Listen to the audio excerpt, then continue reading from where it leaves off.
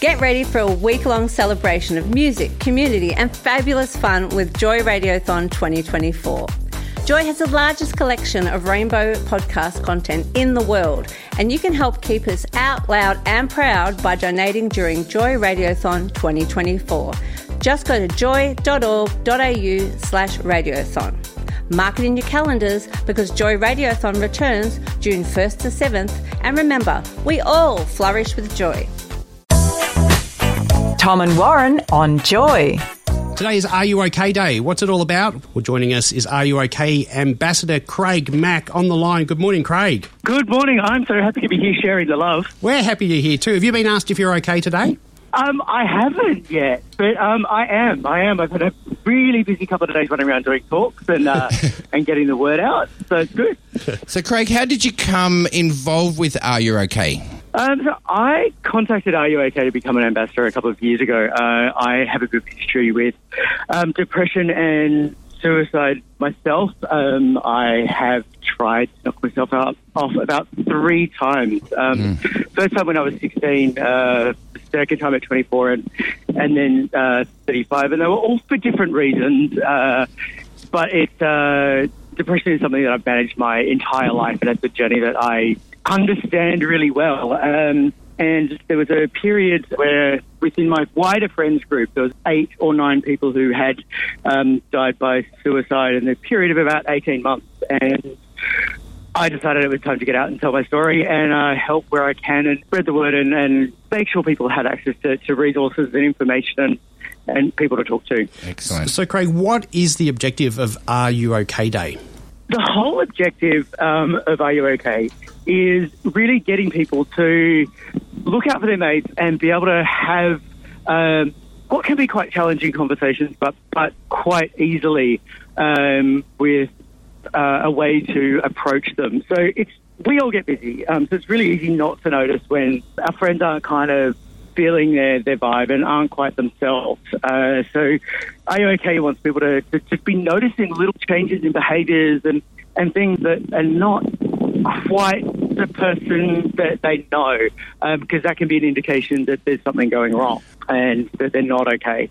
But then also to have the skills to be able to have the conversation, and that's really where we have a 4-step kind of conversation model that we talk about, and it's really just about first noticing and then asking people if they're okay. And there's 100 different ways to ask, but Are You OK is the simplest. And then it's really just about listening to what's going on, how the person's feeling, and anything that they might be able to do to start to get their spark back. Definitely. And look, there's got to be some, ongoing behaviour changes for, the society. Not just on one day we shouldn't be asking, Are you OK? We should be looking at our friends every day. Now, look... Absolutely. So what signs would you say we should look out that are going to indicate that maybe a friend out there is in need of help? Signs are a tricky one. Big sign is just behaviour that's out of character. So if somebody's normally really chirpy and social and happy and really outgoing, and then all of a sudden they're withdrawn or they just don't sound like themselves and they're not as vibrant for a consistent amount of time, that's a sign that person's probably not okay. And it's the same with the opposite. If you've got somebody who's really introverted and always at home and is suddenly in the middle of the dance floor or always out, that could be a sign as well. And it's really just changes in behaviours that are the sign.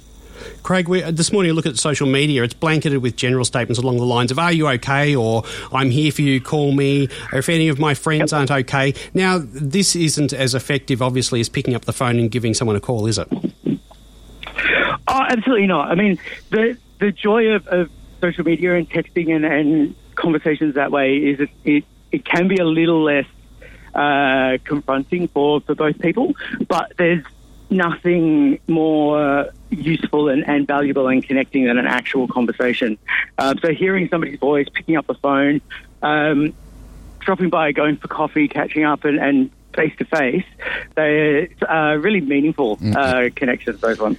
Look, Craig, we're not professionals, but, if we think someone is in trouble and when we can't help them, what can we do? What else can we do to help them? Yeah, that ties into the simple ways to have a conversation, which is really about encouraging action. Because you're right, none of us are mental health workers, and we really shouldn't be having the really difficult, challenging conversations. We can be friends and listen. And there's a whole bunch of resources that are on the Are You OK website under a page called Find Help.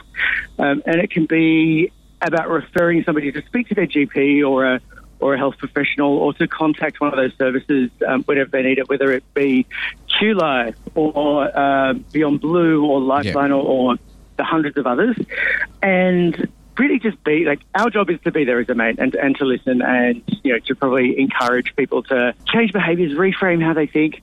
But when there's professional care that's needed, it's definitely referring on. Yeah. So we often discriminate against each other, and we only have to look at the dating apps like Scruff and Grindr.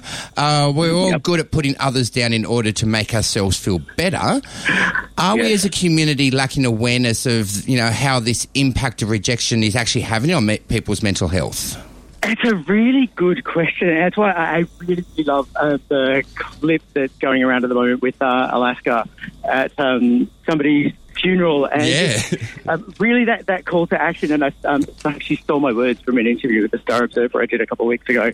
But it's really about not dropping the judgment, dropping the barriers, because they're just not necessary. We don't need to have them. I think they come from people being a bit defensive, and we grow up being a bit protected and needing to project something else. I don't know, but I think there's things that we as individuals can definitely be doing to challenge those behaviours of judgment and exclusion and just treating each other really badly because it's not necessary. No. Thanks, Craig. Thanks so much for your time this morning. If you're feeling that something's not right with one of your friends, start a conversation. For more information about how to start a conversation or for a comprehensive list of support organisations, you can head to ruok.org.au. Craig Mack, thanks for chatting with us on Joy. Thank you so much. Wake up with Tom and Warren, Thursdays for breakfast on Joy. Tune in to 94.9 in Melbourne. Stream live at joy.org.au or download the Joy app. Available via podcast at joy.org.au, on iTunes or your favourite podcasting platform. Joy Podcasts, where you want them, when you want them. This podcast was produced by Joy Media. You can support Joy's diverse sound and diverse community this June by donating to Joy Radiothon 2024. Go to joy.org.au/radiothon. And remember, we all flourish with joy.